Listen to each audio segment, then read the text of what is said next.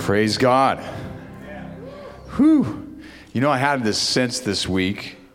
Sometimes you're preparing for service and God gives you a sense of what he wants to do. And I'm like, I felt all along this week that God was going to shift the order of things. And that's okay. Amen?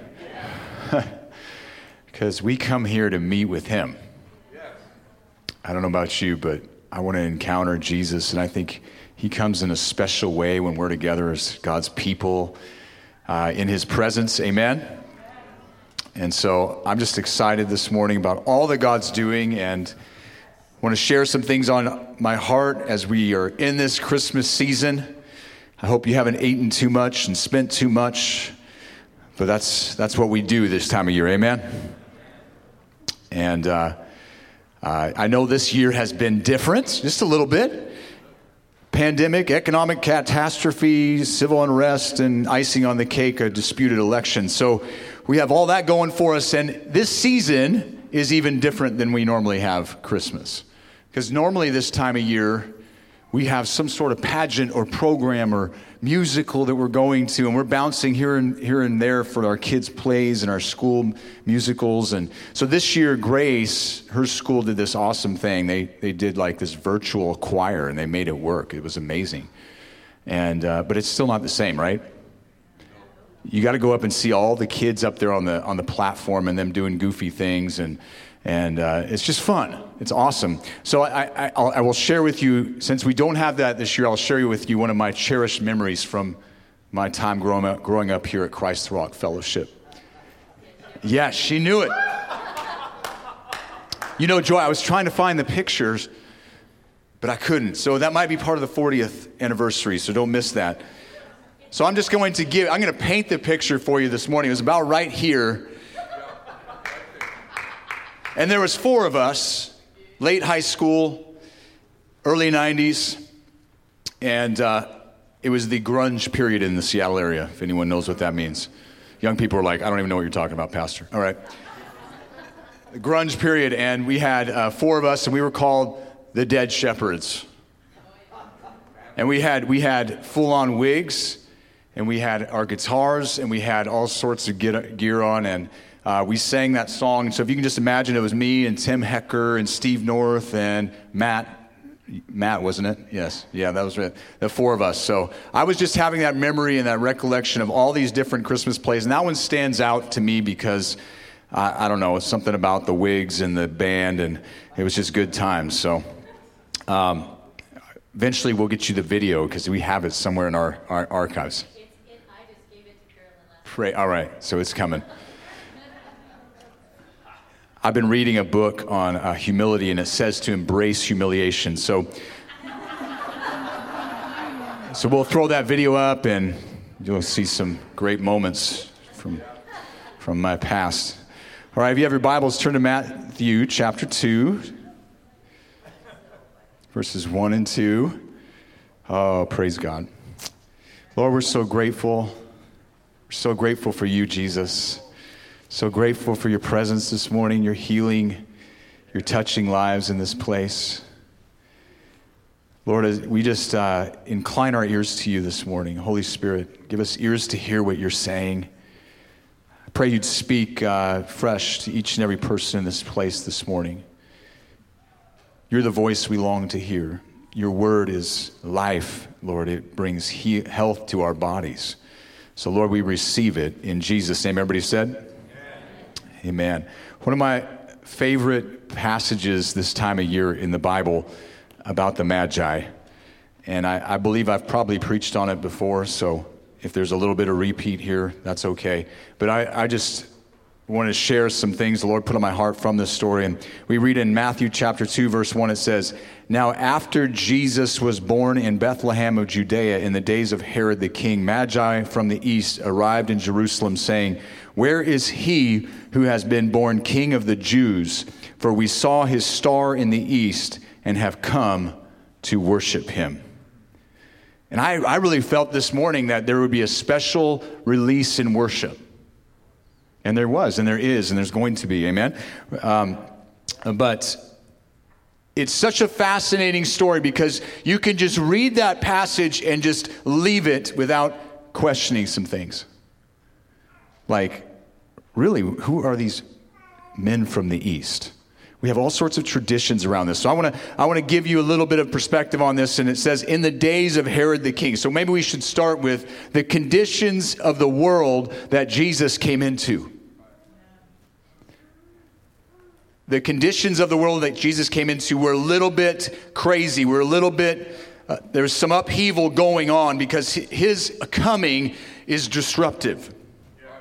It's disruptive to the world, and it's disruptive to our lives in a good way when we receive him. And that's what this series has been all about, receiving the king. And so in the days of Herod the king, so Herod was known as Herod the Great, and in many ways he deserved this title. He was the only ruler of Palestine who ever succeeded in keeping the peace and in bringing order into disorder. He was known as a great builder, under whom the temple of Jerusalem was built, and he was even at times generous, lowering taxes for the Jews in times of famine and need. But he had this really bad flaw in his character, just a little bit. He was slightly, insanely suspicious. And my kids would say, sus. They would say, sus. And he was suspicious of those around him and would kill anyone who threatened his throne. And so he had who appeared as a rival to his throne, I should say. He had already murdered his wife, her mother, that's not good for marriages, by the way, and 3 of his own sons. So naturally, the idea of someone coming in to threaten his kingdom as king of the Jews was not good. So to Herod, Jesus was a threat. Then there's the Magi, and you got to wonder who these characters are. There's been so much mystery and tradition and things around them. So Scripture doesn't give us much, so we have to gather some things from history. But they were believed to be Persian priests who studied astronomy, astrology, and natural science. And they were skilled in philosophy and medicine. They served in royal courts throughout the ancient Near and Eastern world and were regarded as valuable advisors. So these are the people to whom God's star comes and is revealed. And I want you to see their expectation because they're coming to Jerusalem to worship, and they are saying, we are here to worship him who is the King of the Jews, which implies there was an expectation. Which implies that there was something in their hearts that had already been awakened to the fact that, to the truth that the king had come. Why would they have known that star? These are just questions I ask when I read scripture. I've had friends who say that sometimes you read scripture and there's things and you go like, there's something else there. So they'll write, my friend writes this, he goes, MH, there's more here. There's more here. And that's a reminder to come back and begin to dig there because there's more to this story. God wants to unveil something, reveal something to us. And so God had disrupted the heavenly order. So they understand because they were astrologers, they studied, and astronomers, they studied the stars. And they tried to understand what the heavenlies meant for their future and for their destiny. And as they studied the stars, they saw a disruption in the heavenly order when this star appears. And then, since all men in that time many men in that time believed in astrology, foretelling the future from the stars and believing a man's destiny was settled by the star under which he was born. Not to mention, at that time, there was an eager expectation all over this part of the world that there was going to be a man or men coming out of Judea who would rule the world.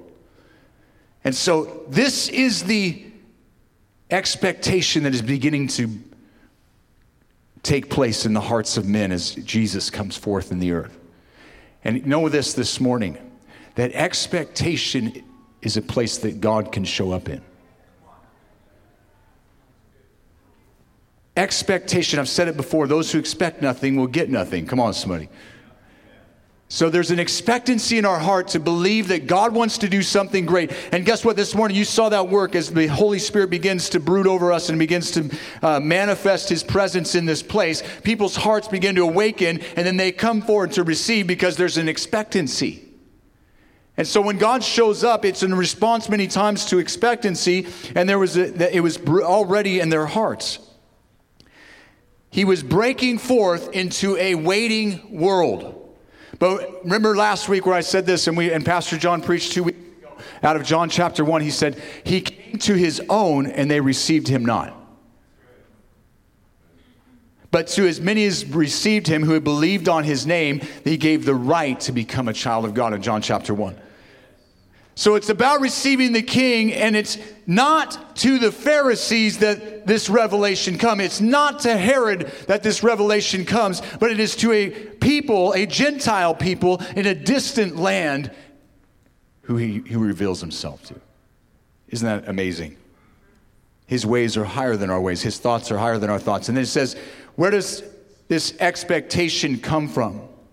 It's possible that these magi, as they came from the Parthian Empire located in present-day Iran, in this region there were remnants of Jewish culture that lingered from the Babylonian captivity. Because they were men of wisdom who studied Scripture, who studied all the writings and the ancient writings, it's quite possible they read those prophetic scriptures in the Old Testament or were told about them, and that began to raise their curiosity. But based on the fact that they had already made this journey, we know they believed it. And we'll get into that more. So I want to take a moment this morning and just recognize something. Just as in this moment, in this story, we see that there was a heavenly disruption in the order of things. Can we acknowledge this year there's been a disruption in some order in our life? Come on. Things that used to be normal. Or we all have this thing in us that wants to get back to normal.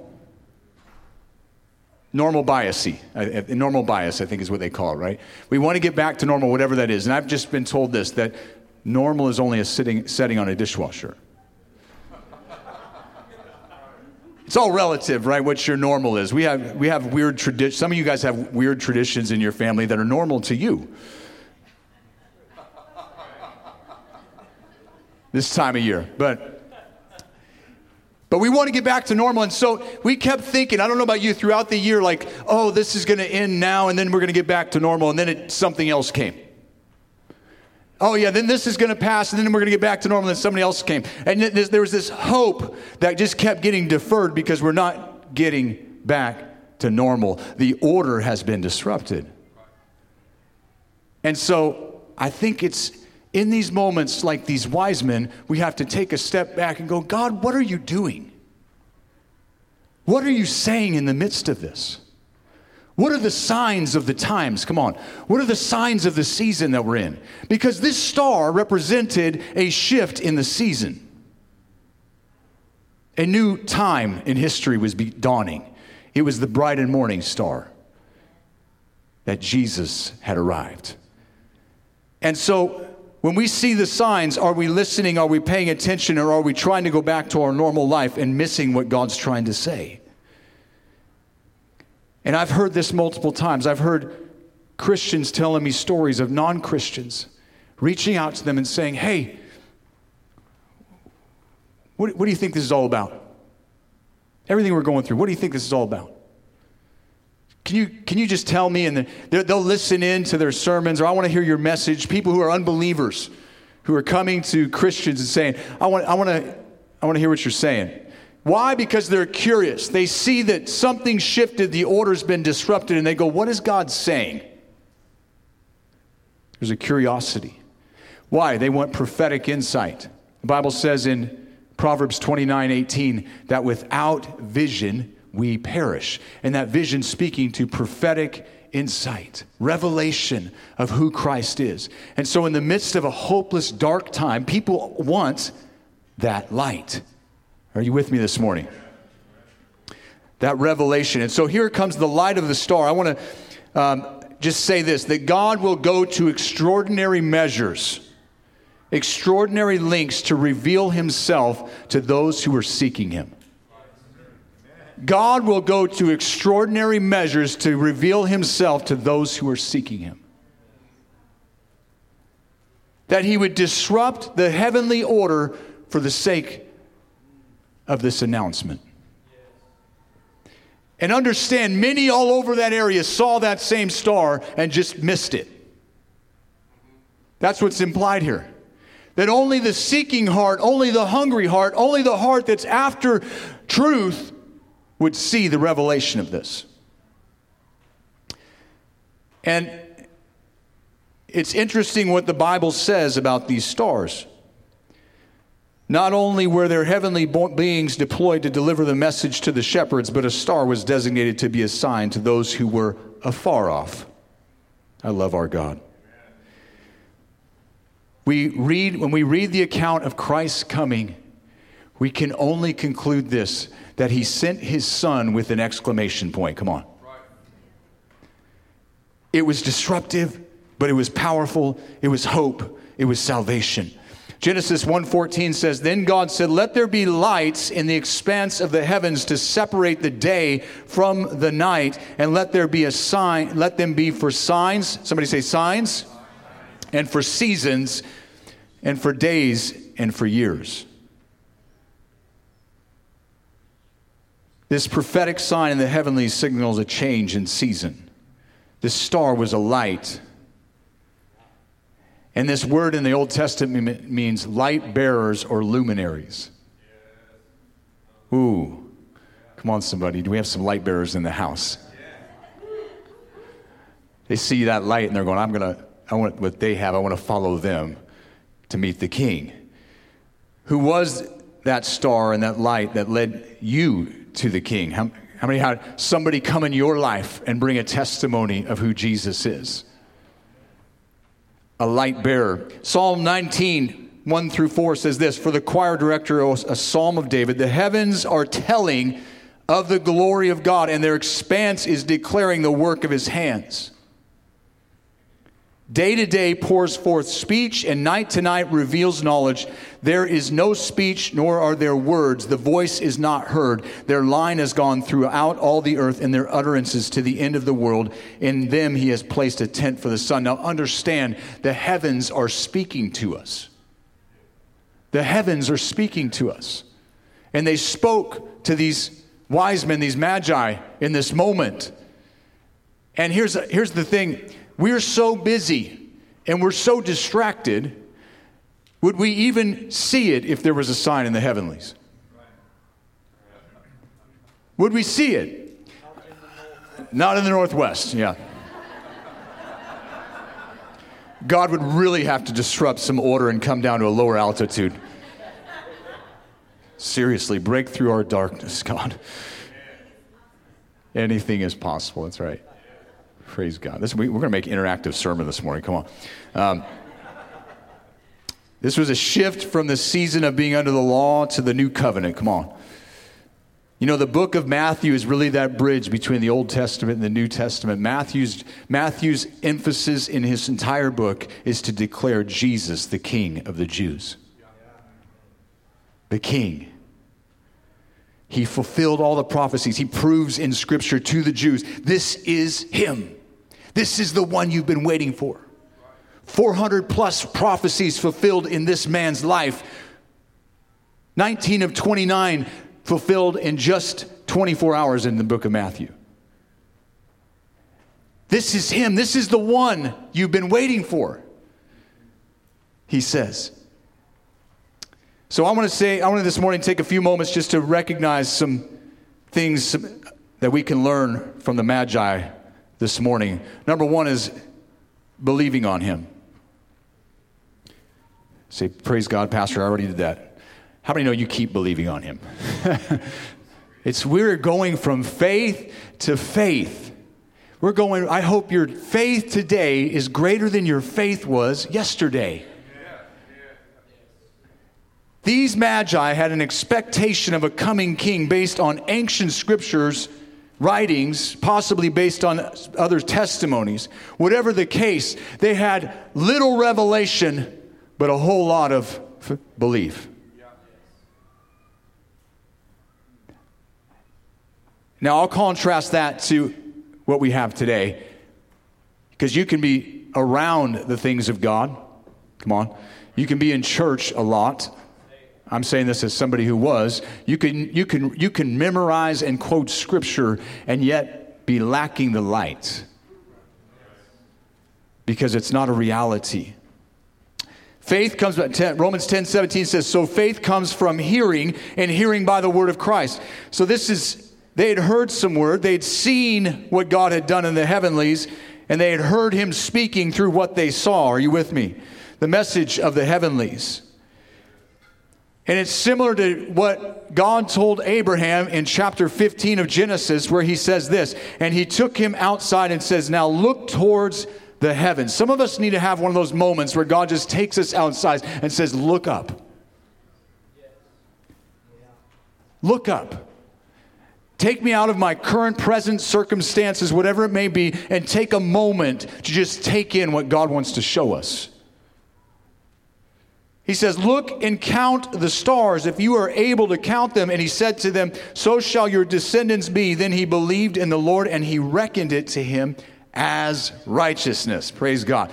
Count the stars. This word is kafar, and it means to count, recount, relate, declare, and rehearse. I'm just going to say this. That is what faith looks like in our life. We count what God has done. Come on, it says, forget not his blessings, benefits. We recount them. Then we relate them. We begin to share what God's done. Come on. Through the communication, the Bible says in Philemon chapter, verse 6, he says, I pray that the communication of your faith may become more effective through the knowledge of what's in you for Christ's sake. See, God's put some good stuff in you, and as you begin to read Scripture and understand what Christ has put in your life, you begin to grow in your ability to share that with others. Relate your faith. Then he says, that word also means to declare. We have to declare what we believe. Ben, can I share a moment? Okay, thank you. You could charge me like my kids do for examples. I think you're more expensive than them. I'm going to be careful there. He came up to me and he's sharing that he went through COVID. Praise God, he's over it. Thank you for that, Lord. But he said on the other side of it, I've experienced some things and there's some lingering effects, and these may go on for months. And you know what I said? I said, what'd you just say? What'd you just say? You mean you're healed in Jesus' name. Come on. I said, you can say what you have or you can have what you say. I want to have what God says I have. Come on. And I want to say what he says about the situation. And the Lord says, by his stripes we are healed. And so I shared that and just to encourage him, not to condemn him, because we've all done it, right? We've all gotten to our position where we're talking about what we are going through, and we just speak about the circumstances instead of speaking to the circumstances and declaring. So there's something to be said about our declaring and rehearsing the right things. So it's common we can rehearse the bad things. We can go over and over and over again the bad things in our life, or we can begin to rehearse the goodness of God and his faithfulness and his promises and what he's spoken to us. Amen? I'm going to rehearse the good things. The message to Abraham was twofold. He would have natural descendants through Isaac. And then secondly, his descendants would be many like the stars. But Paul comes back in Galatians and said, not seeds, seed, who is Christ. So get this, Abraham looked at the stars and saw the message of the seed to come. Let me show you that. Let me show you is what God said. Step outside. Let me show you something about what I have, your destiny, your purpose, because God was revealing it through the heavenlies, because they were speaking forth day after day, night after night. Come on, somebody. Just as Abraham had the revelation of the gospel through God showed him in the heavenlies, so the Magi had the revelation of the arrival of the long-awaited King of the Jews. And their faith was not a faith without works. Why do we know that? Because this was a long journey. That expectation led them to move in the direction that God was leading them. I'm going to say that again. That expectation led them to move in the direction that God was leading them. How many know expectation determines conduct? Here's an example. Friday morning. Anyone have some young people in your house? Little ones. What time do you expect them to be up? What time are they going to be up? It's going to be early. My son's up early every morning, but even worse on Christmas. We are not sleeping in on Christmas. Are you with me? But his conduct, there comes a season when you have that privilege, yes. We are long from that season. But the expectation determines the conduct. Do you see that? I'm going to get some gifts this morning, so I'm waking up early. Now flip that around after New Year's and they're going back to school. The behavior changes on the morning that school starts again, right? Expectation determines conduct. So when we expecting something from the Lord, there's a conduct that goes with it. There's a following. There's a works that follows faith. Are you with me? They traveled. They moved in the direction that God was asking them to go. So one, they believed in him. Two, they seek him is what we see in their lives. They were seekers. They asked the question, where is the one who was born King of the Jews? Where is he? Where is he? They had already been seeking him. It was evident by the way they responded. They weren't the only ones to see that star. You know that the Romans also noted a celestial event. It's said in various historical accounts, but they interpreted the same event as a tribute not to the King of Kings, but to their king, Augustus Caesar. So they saw the same thing and had a different interpretation. You've had those moments. We have those in marriage, right? We experienced the same thing, but we walked away with two different conclusions, and that's, praise God. What was your perspective on that? Because I saw this. But maybe God is wanting to do something, and we miss it because we are interpreting it the wrong way. And when you have a heart to seek him, see, here's what happens. You want to get the right interpretation of what God's trying to say. You put your heart, the compass of your heart in the right place, and you will get it. How do I know that? Because the seeking heart will find him. I said the seeking heart will find him. This is his promise in Isaiah 55:6. Seek the Lord while he may be found. Call upon him while he is near, is the exhortation to us. In Jeremiah 29:13, it even says, and you will seek him and find me. Seek me and find me when you search for me, what? With all your heart. Now, how many know if you're going to set out on a maybe 1,000-mile journey from a Far East land to see this king, there's some heart in that. That's a long journey. Some say it may have taken months. Some say it may have taken, we don't know how long it took. Matthew 6:33 says, seek first his kingdom and his righteousness, and all these things will be added to you. I want to quote A.W. Tozer. He says this, complacency is a deadly foe of all spiritual growth. It's from The Pursuit of God. Acute desire must be present, or there will be no manifestation of Christ to his people. Did you hear that? Acute desire. He waits to be wanted. Too bad that with many of us, he waits so long, so very long, in vain. Ouch. Those are those piercing words. That's one of those books you have to read slowly, small bites at a time. Let's go to Matthew 2. So 2, he's seeking him and believing in him. In verse 3, it goes on, when Herod the king heard this, he was troubled. All Jerusalem with him. Gathering together all the chief priests and scribes of the people, he inquired of them where the Messiah was to be born. They said to him, in Bethlehem of Judea, for this is what has been written by the prophet. And you, Bethlehem, land of Judah, are by no means least among the leaders of Judah. For out of you shall come forth a ruler who will shepherd my people Israel. Then Herod secretly called the Magi and determined from them this exact time this star appeared. And he sent them to Bethlehem and said, go and search carefully for the child. And when you have found him, report to me so that I too may come and worship him. Sneaky. Then verse 9 says, after hearing the king, they went their way, and the star which they had seen in the east went on before them until it came and stood over the place where the child was. So thirdly, they followed him.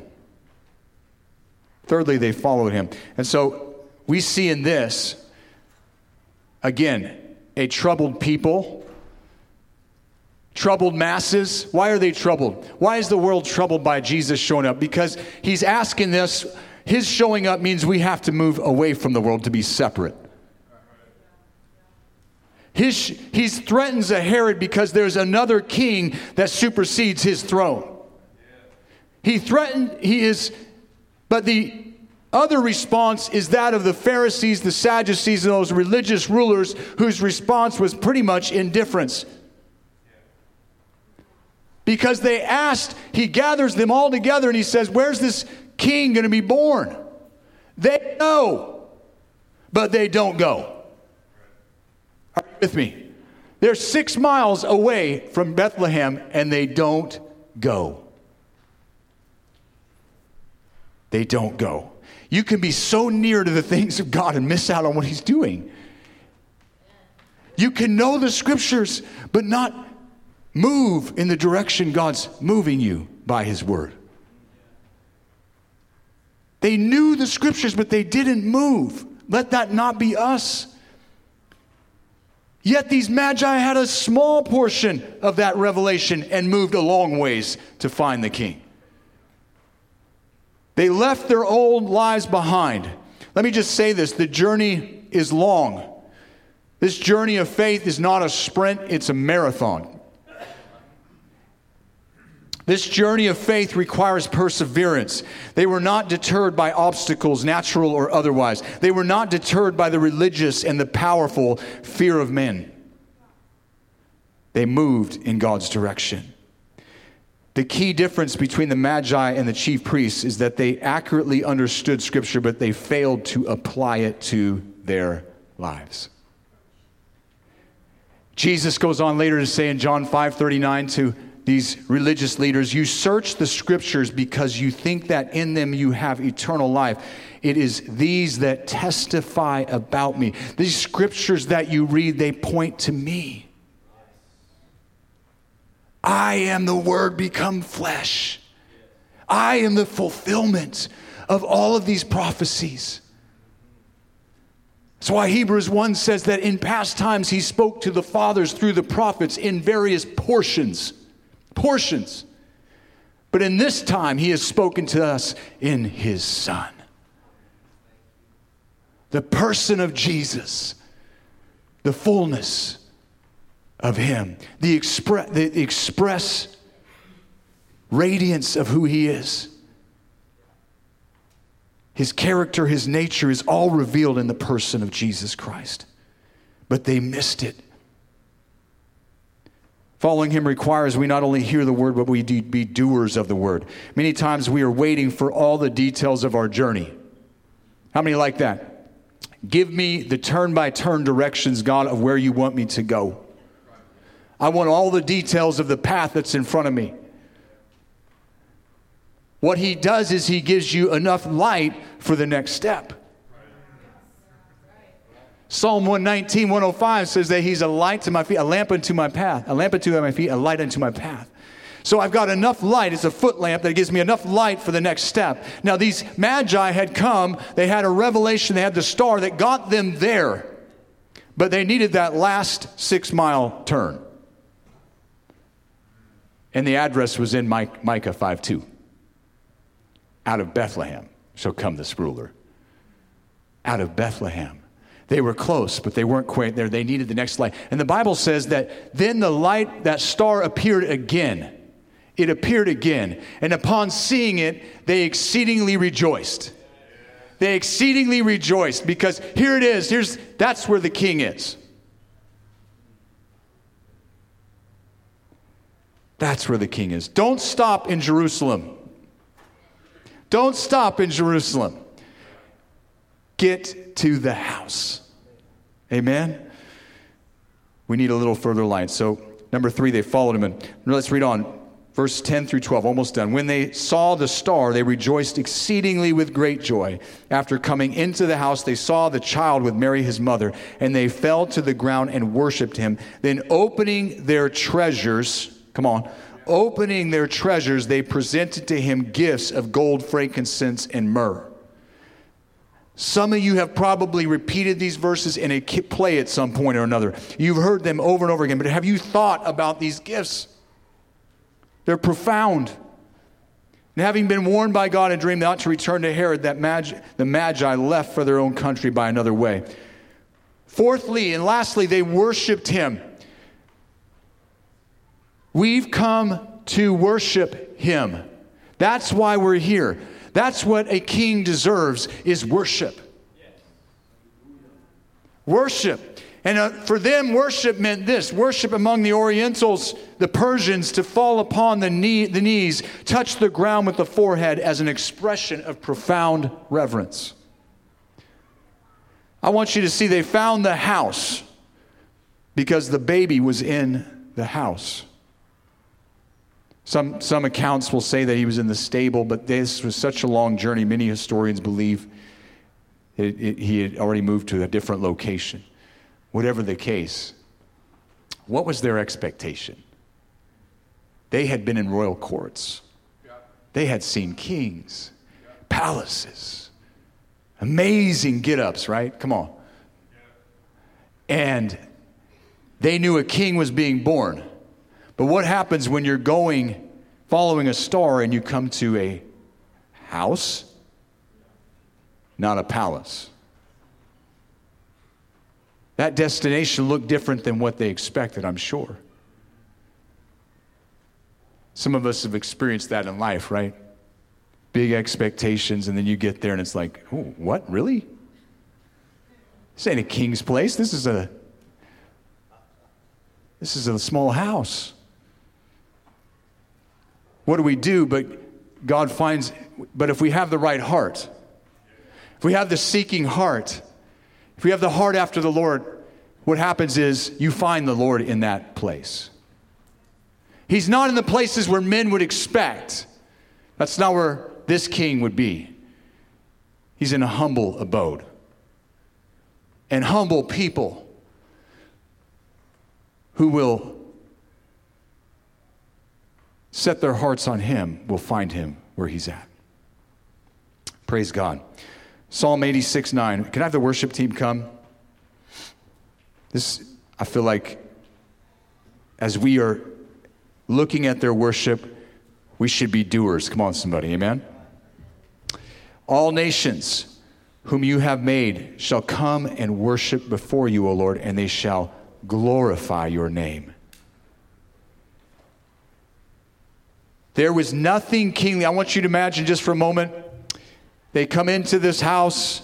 There's the baby or infant or toddler. I don't know what age he was at this point, but there's nothing in the natural that says this is the king. This is the one you've been looking for. Because it takes the eyes of faith to see who he really was and would be. It takes the eyes of faith to see it. And so this is the essence in worship, is that you may not see it, but as you open your heart to him and you bow before him, the revelation of him in your heart begins to grow. And as it grows, then the essence of worship is not me coming to the Lord saying, I need you, although there's a place for that. But the worship of the King is a worship that declares and agrees with who he is. I'm going to say that again. The worship of the King is a worship that declares and agrees with who He is. And so the first thing they brought was gold. And first I want you to see that gold is costly, obviously. It speaks of a worship that costs us something. David in Chronicles says, I don't want to give any worship to the Lord that it doesn't cost me something.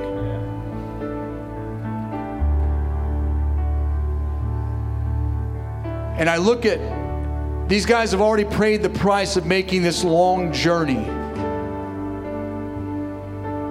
And yet they also brought gold for a king.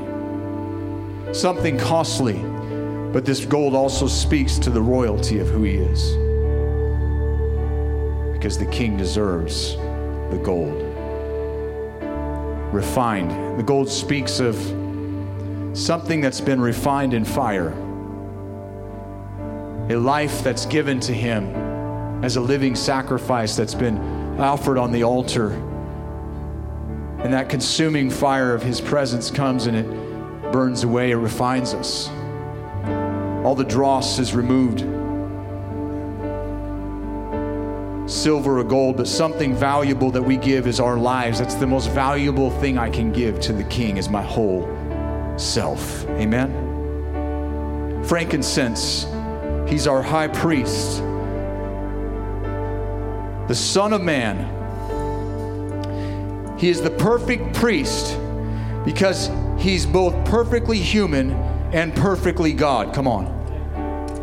In his humanity, he can take us to God, and in his Godhead, he can take God to us.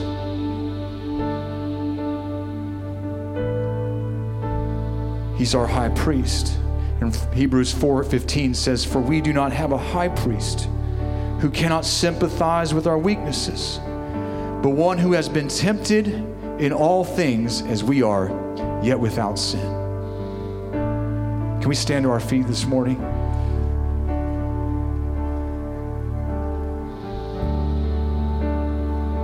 I wonder if we could just take this last period of time in this service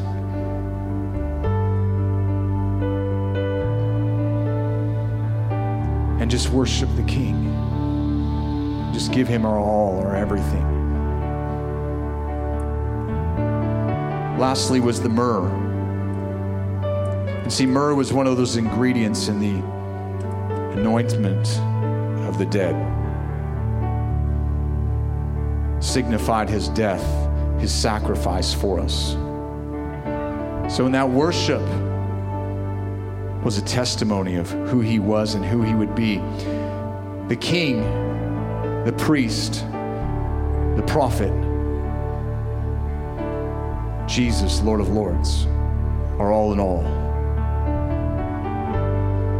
As we worship him, we bring him gifts in the understanding of who he is. Can we just lift our hands this morning and let's just open our hearts to him? He's already here. And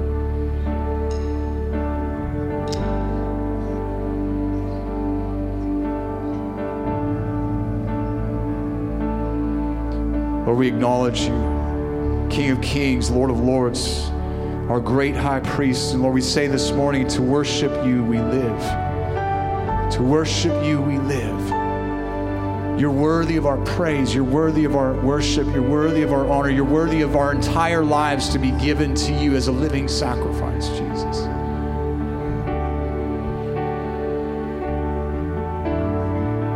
So we offer to you ourselves. We offer to you our praise, worship, thanksgiving in this house. We acknowledge you as King of Kings over every part of our lives, Jesus. Go ahead and sing that. Let's just lift our voice to him this morning.